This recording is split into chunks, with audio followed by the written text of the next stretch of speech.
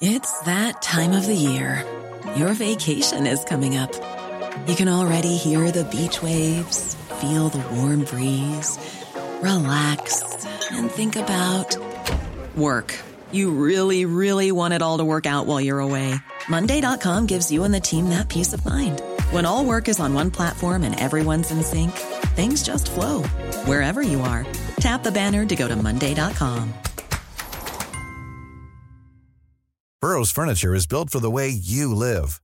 From ensuring easy assembly and disassembly to honoring highly requested new colors for their award-winning seating, they always have their customers in mind. Their modular seating is made out of durable materials to last and grow with you. And with Burrow, you always get fast, free shipping. Get up to 60% off during Burrow's Memorial Day sale at burrow.com/ACAST. That's burrow.com/ACAST. burrow.com/ACAST.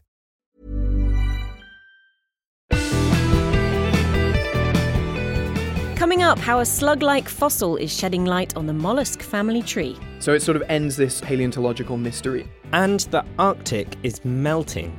But is that the end of the story for its ice? If we were able to reduce the temperatures, then the ice would come back.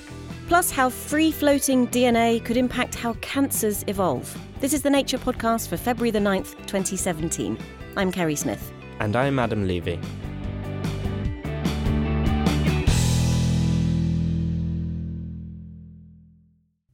The Arctic is losing its sea ice, and fast. The ice has thinned and retreated, leaving behind just a quarter of what was there only 30 years ago. Adam takes a look at why that matters and whether one day we might be able to grow it back. Researcher Dirk Notts has a very personal relationship with the ice at the top of the world.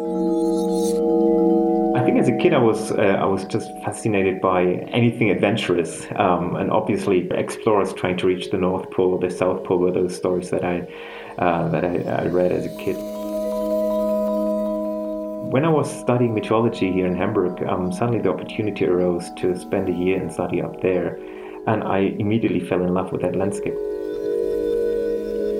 Whenever I take photos up there and I come home and show those to my kids, knowing that by the time that they've reached my age, all of that might be gone, actually creates a very real sadness of seeing something disappearing in front of our eyes and knowing that it's our responsibility. The globe is warming, but the Arctic is burning up. In fact, the Arctic is heating about twice as fast as the global average. As the sea ice melts, it reveals the dark ocean beneath. In a vicious circle, more and more sunlight is absorbed, amplifying the warming process. Many scientists now see Arctic summers free of ice as a question of when, not if. Scientists can work out roughly how much more CO2 we can emit before the last of the sea ice melts away. And considering the scale of global emissions, the figure is uncomfortably small. At current emission rates, that number will be reached within 20 to 30 years. The loss of this ice will have direct impacts on the people and wildlife that rely on it. But sea ice researcher Stephanie Furman explains that we all have reason to care about the vanishing Arctic. The world needs an Arctic that is along the lines of what it is today. So the Arctic provides services to the rest of the globe. It provides a sea level stabilization service, because it keeps the ice frozen on Greenland. The cold Arctic atmosphere keeps our weather system stable because the whole weather system is driven by the gradient between the tropics and the poles. So the changes in the Arctic can affect billions of people around the globe. With the stakes so high, the Arctic has become the poster child for tackling global warming. Many scientists are increasingly pessimistic about its chances. But Stephanie is refusing to be defeated so easily. What's interesting is that a lot of people have been focusing on the ice loss. But when you cool the Arctic, if we were able to reduce the temperatures, then the ice would come back. In Stephanie's future Arctic, the loss of ice isn't the end of the story. She suggests that even after Arctic sea ice has disappeared during summers and all that's left is miles of blue sea, cooling the Earth could allow it to eventually regrow. It could be a scenario where people have gotten sort of used to this mostly blue Arctic. And then if we are successful in addressing global warming through our actions, and we are successful in turning temperature around, then the ice would come back to this blue Arctic. But cooling the world is easier said than done. It's not going to be enough to just stop producing emissions. We're going to have to take carbon dioxide out of the atmosphere. Many climate change policies, including the Paris Agreement, may rely on these negative emissions technologies to achieve their targets. But Dirk is unsure whether these will work in practice. In order to regrow massive amounts of sea ice in the Arctic, we would have to remove CO2 at a very large scale from the atmosphere. And so far, I haven't seen a single method that would not only extract CO2 from the atmosphere, but would also allow for its storage for very, very long time periods. There are alternatives to extracting and storing CO2. Other approaches might be able to cool just the Arctic, say by using brightly coloured particles to reflect away the sun's rays once again. But geoengineering the Arctic in this way could come with unforeseen consequences, and many think that CO2 capture and storage is the only viable option to lower temperatures. Removing such vast amounts of CO2 is a daunting task.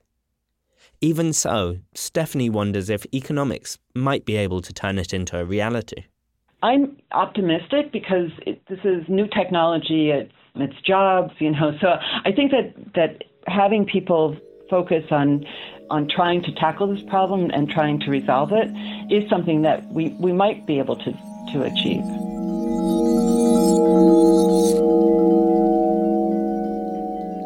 No one knows for sure whether we'll be able to develop the technology to remove CO2 on these huge scales. And so no one knows for sure whether we would ever be able to return the Arctic to its former glory. So for Dirk, to protect the Arctic, and indeed the planet, it's far safer to avoid the warming in the first place. From my personal perspective, it really seems most efficient to emit less CO2 rather than having to extract the CO2 from the atmosphere later on.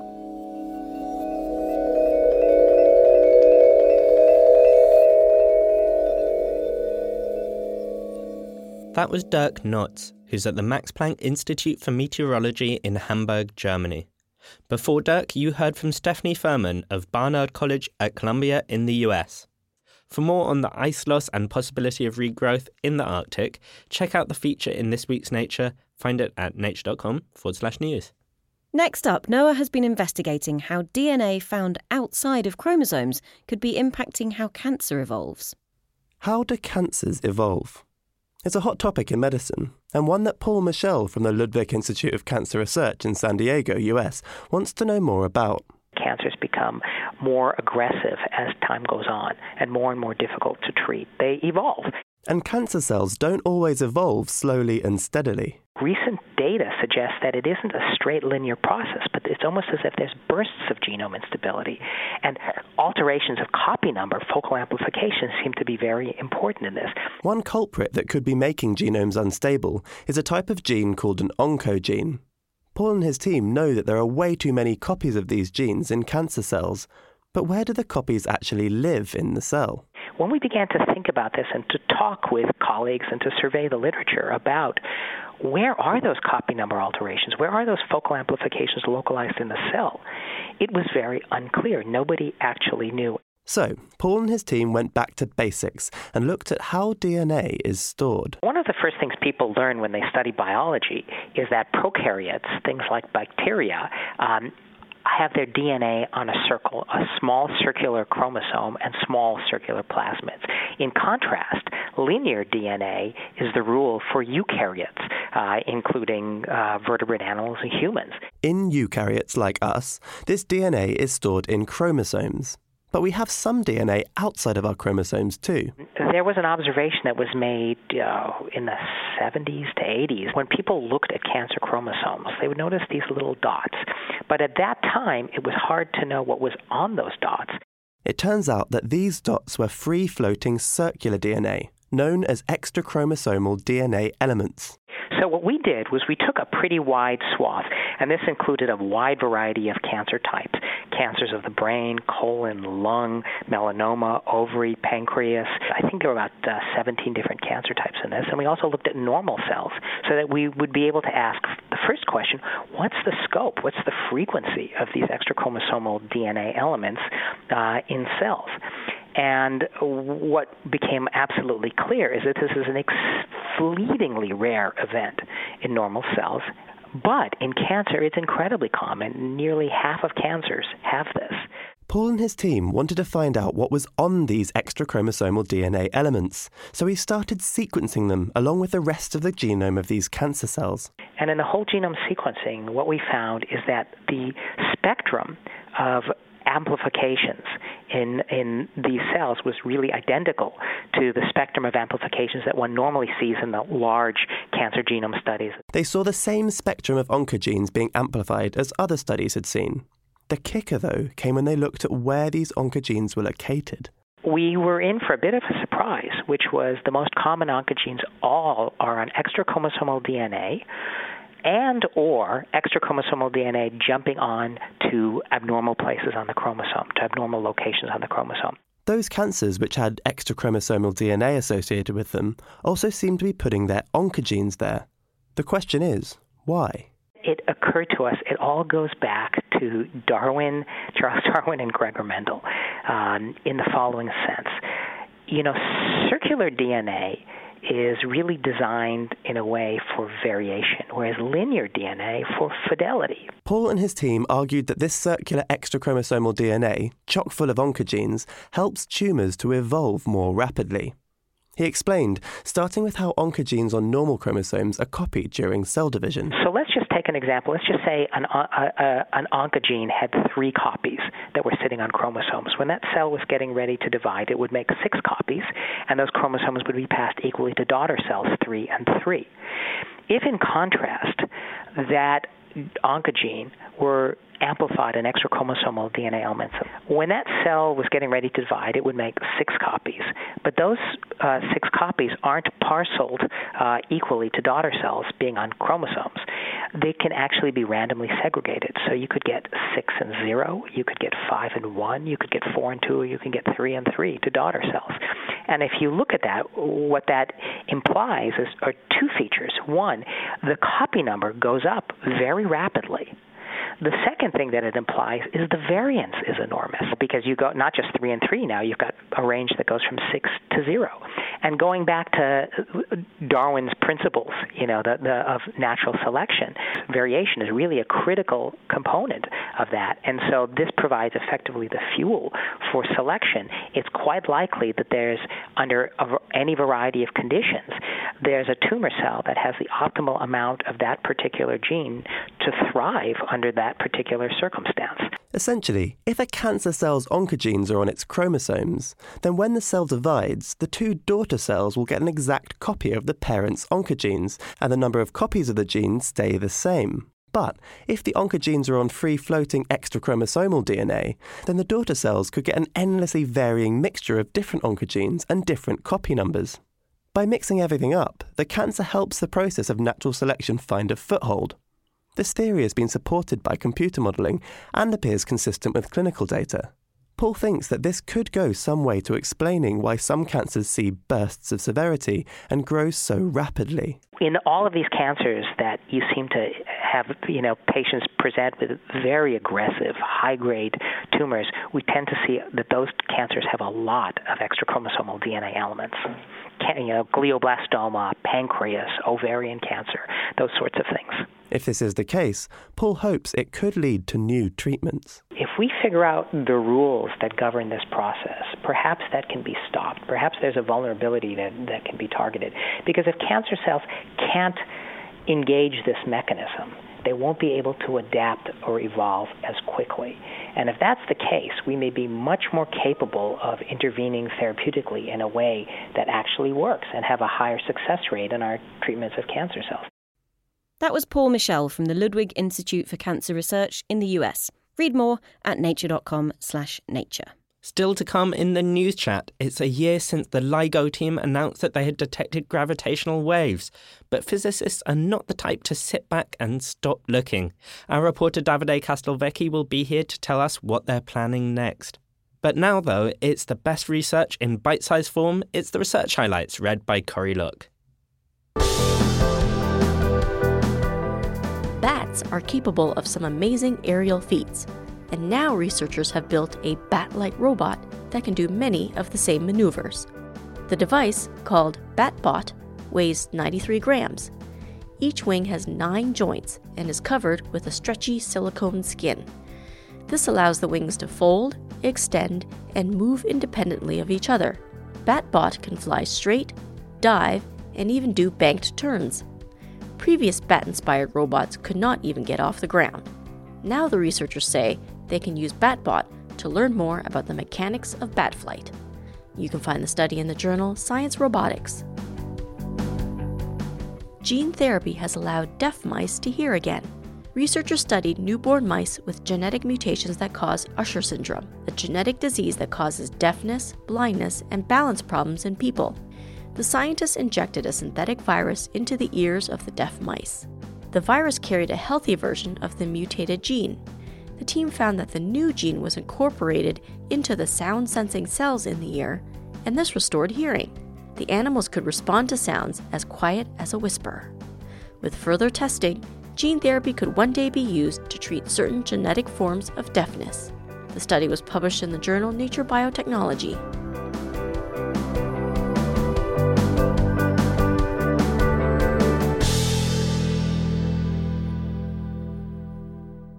We love getting your reviews by email and on iTunes, like the one we got from Sam Radjabi, who emailed us from Iran to say that we make the Tehran commute more bearable for him, and to chemical engineer Richard Oberdeek, who's been listening for the past 4 years.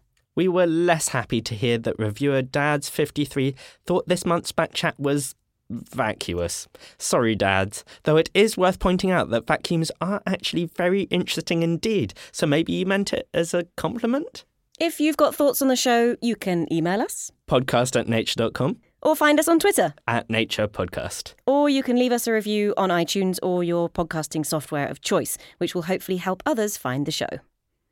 Now, Adam, what do mussels and squid have in common, apart from the fact that they're both delicious? Well, unless you're a vegetarian. Unless you're a vegetarian. Or keep kosher. OK, sure. But aside from that, delicious or not, they're also both mollusks, which means at some point way back when, the tentacly shell-less squid and the two-shelled mussel shared a common ancestor. Shamini Bundell set off across the city to find out what it might have looked like. If you're in London and want to find out about molluscs and their relatives, the place to head is the Natural History Museum. They've got your common or garden molluscs like slugs and snails, your marine molluscs like clams and squid, and molluscs you've never even heard of, including some that look like worms and others that look like woodlice or pillbugs. And that's just the modern molluscs. In order to get a proper idea of the mollusk family tree, you need fossils. Fortunately, the Natural History Museum has plenty of these too. I fought my way through the school trip crowds into a back office to find Luke Parry from the University of Bristol. He's been working here doing his PhD, which involves studying a 478 million-year-old fossil mollusk. Hi, Luke. Hi. We're going to be talking a lot about mollusks today. They're not the most glamorous of creatures. What's so great about mollusks? So I think the most interesting thing about mollusks is that they're incredibly diverse today, and they also have a number of disparate body plans. They span the range from things which are really complicated and really intelligent, like octopuses that use tools, to then really simple things like clams and garden snails. So there are loads of different types of mollusks even living in the world today. How did they all evolve? So if we look at the family tree of mollusks, there are two main groups. So there's what are called the conchiferan mollusks. So those are things like snails, octopuses, and clams. And then if we look at the other main lineage of mollusks, I actually have, so this is a chiton here. So these are things that have these 8 shells that lie across the top of their body. And then they look a bit like pillbugs. Yeah, they do look a little bit like pillbugs. And then you have these really weird things, see these worm mollusks. And there were some sort of mystery organisms that were found that for a long time people didn't know where they fit in. Yeah, so one of the things that people have been discussing is Halkieria. So this is from the early Cambrian of Greenland. So you've got a fossil here which looks like a sort of vaguely flat slug shape. Yeah, so it's like a spiny slug, and it has a shell at either end of its body, and then the rest of its body is covered in this like really complicated arrangement of little mineralized spines and spicules. So it's got a few kind of weird characteristics. Why was this particular fossil so mysterious? So it doesn't really look like anything that's alive today. So people have debated whether or not it could be closely related to mollusks or lie within mollusks. And people have also debated whether or not it could be an ancestor of things called brachiopods or lamp shells. So we didn't even know if this was a mollusk or not. Yeah, indeed, yeah. And that brings us on to a new find, Indeed, which is what the paper's about, this new creature. So our new fossil is from the Ordovician of Morocco. So this thing is quite substantially younger than a lot of the other fossils that we talked about. What are we calling this new creature? So this thing is called Calvapillosa krugeri. So it's named... Don't make it easy, do you? No. So the name Calvapillosa means like shaggy head, because it's got this like one shell that sits at the front that's covered in all these sort of hairy, thin spines. And we've got some pictures of the fossil here, and we've also got a sort of recreation that I'm not sure I want to touch because it's kind of spiky looking. Yep, so what you can see here is you've got the main body, which is covered in all these tiny little spiny sclerites. So they would have been mineralized in calcium carbonate, so they would have been really, really hard. And they also extend over the shell as well. The shell would have actually been peeking out from underneath them. I feel like I know why limpets have shells and why snails have shells, because they can hide in them. Yep. This guy just has a sort of little shell on his head. Yep. Is that useful for it? So this is covering what's called a radula. So this is this toothed tongue that they use for rasping up food. And it's actually the radula that's the sort of big new discovery. And why is the fact that it has this spiky radula tongue so important? So you can see that this animal has like a lot of similarities with Halkieria, so that two-shelled thing that we saw earlier, in that it has this body covered by these mineralized sclerites, and then in this case only this one shell on the head. And the radula is a really, really important morphological feature, because although not all mollusks have a radula is not known from any other group of organisms. So because we can see a radula in this fossil, we know absolutely that it must belong to mollusks. So we found ourselves a mollusk, and that also tells us about that other fossil, the Halkieria. Yeah. So it sort of ends this sort of paleontological mystery. It ends the debate about where Halkieria sits in the tree of life. And because we see it in this very, very similar looking fossil, we can also say that a load of other weird looking things that we have from the Cambrian are probably also mollusks and also would have had this radula. So how many mysteries does this one specimen solve? So there are a number of different things from the Cambrian. There's obviously Halkieria, so this thing from Greenland. And then there are a few things which are known just from their shells or just from their spines, which are actually some of the earliest known mollusk fossils that we have. And does this help us solve the question we were asking in the beginning, which is where did the mollusks come from? What were the first mollusks like? Yeah, so in our analysis of the family tree of mollusks, we find that these sort of armoured, spiny slug things, so things like Halkieria and Calvapillosa, our new discovery, lie on the lineage leading to these pillbug-like mollusks, the chitons, and the worm mollusks, the aplacophorans. And because those two groups are very different from each other, so there's no shell on one side and many shells on the other side, we now know that that group evolved from an ancestor that only had a single shell, very much like our new discovery. And then if you look at the other major groups of mollusks, so things like snails and squids and octopuses and clams and so forth, it seems like those also evolved from a single-shelled ancestor.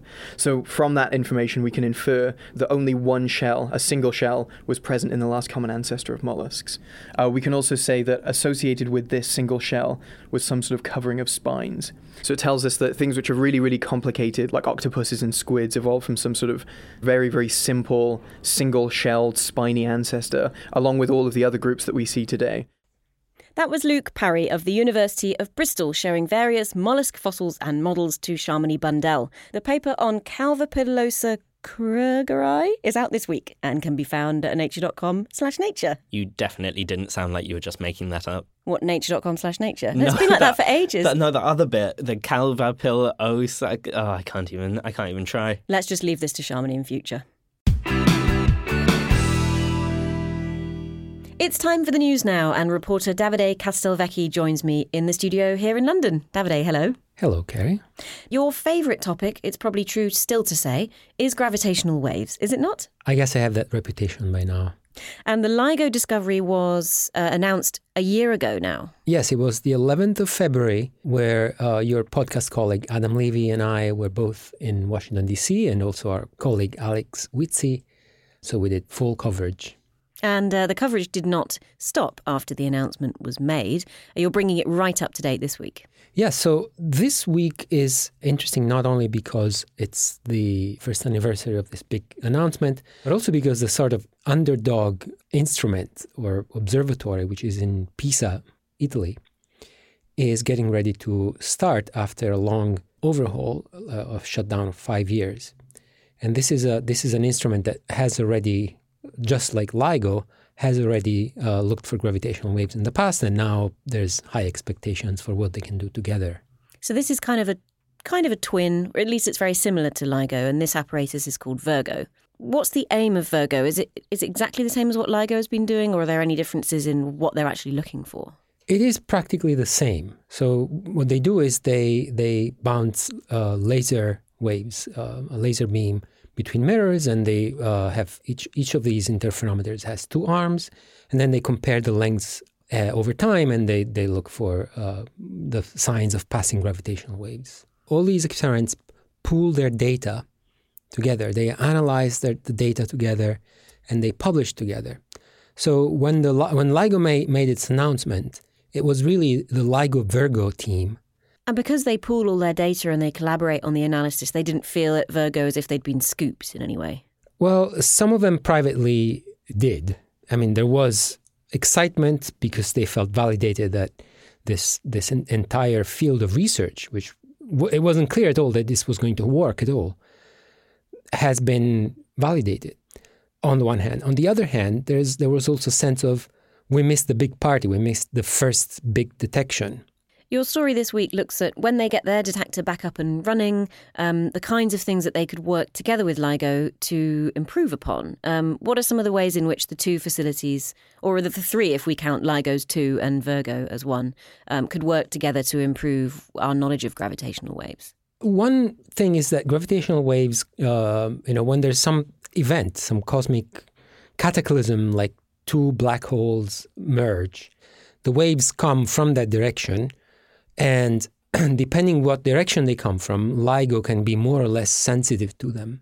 And Virgo, which is geographically in a different hemisphere, and also it's oriented differently with respect to the waves, will help to tease apart some of these details about the intricate physics of these waves. And the other thing is that the timing of arrival of these signals can be used because there's like a few milliseconds of difference between the signals as they arrive at the 2 LIGO locations and at Virgo. From these 3 timings, they can use trigonometry and narrow down the direction. They can actually figure out where in the sky it came from. I love it when people say words that I remember from maths GCSE. And it's definitely like high school level trigonometry they use. And are there more facilities like this on the horizon, given, it takes a long time to build one of these things? Yeah, this is very exciting. There's one next year in 2018. There's supposed to be the opening of Kagra, which is a Japanese detector, which is kind of similar to LIGO or Virgo, except that it's underground. And also it will be cryogenic. Its mirrors, its optics will be kept 20 degrees above absolute zero to reduce the thermal fluctuations and the noise. Let's just wind back from this very forward-looking article that you've just written to an article that you wrote last week. It's actually a book review, and it also has to do with LIGO. So cast your minds back, listeners, to when the gravitational wave announcement was made. That was February. But of course, since September of the previous year, it had been known about. And all of this time, and for the previous few decades, Harry Collins, who's a sociologist, was embedded with the team at LIGO, and he's written a book about the finding, hasn't he? It's indeed a very exciting book to read. It's the first book that tells the inside story of the discovery and how the researchers went about, first of all, convincing themselves that they didn't have just a fluke, to deciding how they would go about letting the world know and convincing their peers that the data was solid. Tell us a little bit about Harry Collins, because as I mentioned in the intro, he's basically a kind of member of the family at LIGO, isn't he, at this point? Yes, this is his 4th book, by my count, about LIGO. He doesn't spend all of his time there, but he keeps in touch. He gets all the internal emails, and he visits the lab periodically. He's interested in how do scientists know that they know something? How do they go from seeing some data that looks interesting to actually realizing that the data constitutes a discovery? And this is a very, very interesting process. It's not like a eureka moment the way it's often described. And in this latest, I mean, this is an extreme example, isn't it, LIGO, of the way the discovery was made, the amount of people who were needed to make that discovery, and then finally announce it. Absolutely. And a lot of what the book focuses on is the issue of transparency. He disagrees strongly with the way that LIGO and Virgo went about trying to keep it a secret. Their official line was always, we cannot comment on our data analysis. We are studying our data and we will make an announcement when we can. Meanwhile, journalists such as myself were frantically trying to piece together what was happening from rumors and things that were being said. And this is also something that figures prominently in the book, I should say. For full disclosure, I am mentioned in the book because one of the people that I kept calling to ask for comments was the author, Harry Collins himself. Do you reach the same conclusion in your position as a journalist, phoning around, trying to establish whether the rumours are true or not? Do you agree with him that they were not transparent enough? Well, he certainly makes a very, very eloquent and noble case for science to be an exemplar, kind of a beacon of intellectual honesty. I just don't know that scientists necessarily need to tell everyone what they know as soon as they know it. Before coming out with a claim, they wanted to be really sure. Davide, thank you very much for coming in. You can find Davide's book review and the news story on Virgo at nature.com/news. That's all we've got time for this week, but there's more where that came from. There's a sci-fi short story just out on the podcast feed, and soon we are rebroadcasting the penultimate episode of the Nature Pastcast, our History of Science show. If you're a subscriber, you'll get it automatically. Or if you're listening to this episode but haven't subscribed, do consider finding us on your favourite podcasting app. I'm Adam Levy. And I'm Kerry Smith.